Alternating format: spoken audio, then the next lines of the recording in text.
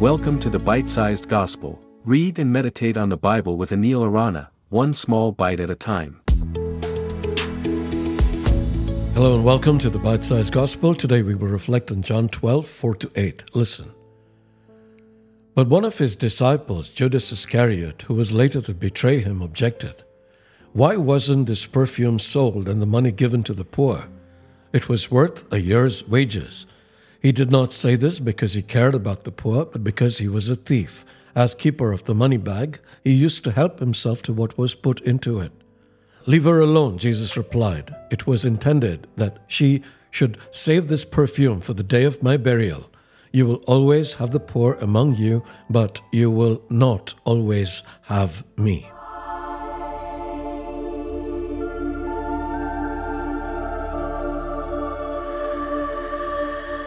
This passage opens a window into contrasting attitudes among the disciples around Jesus.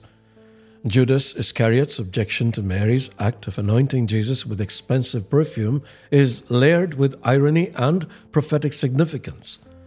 Judas, known for his dishonesty and impending betrayal, becomes a foil to Mary's genuine devotion. His concern for the poor, though seemingly noble, is revealed as a facade, unmasking a heart that isn't in tune with Jesus' mission. This contrast challenges us to reflect on the authenticity of our motivations in serving others and God. Furthermore, Jesus' response, "Leave her alone," profoundly endorses Mary's act. It recognizes her insight into Jesus' impending death and affirms her devotion. This moment highlights the value Jesus places on heartfelt worship and devotion, even over practical or social concerns. It poses a question to us. How do we prioritize our personal devotion to Christ in the midst of practical ministry needs?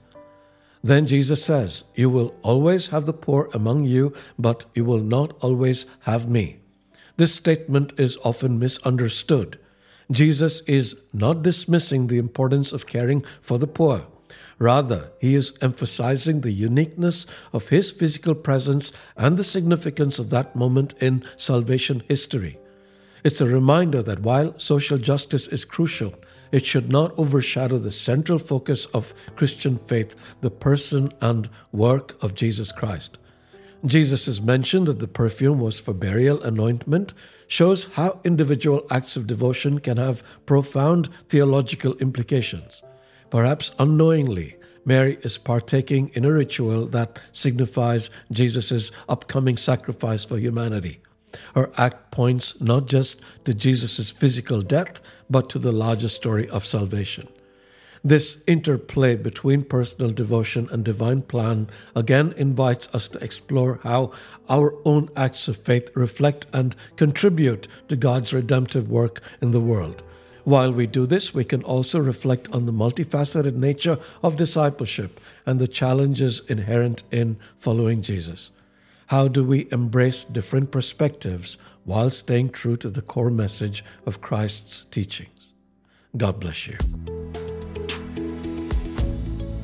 Thank you for listening to the Bite-Sized Gospel. If you enjoyed this episode, please share it with your friends. For other great content, including live sessions, visit www.anilarana.com.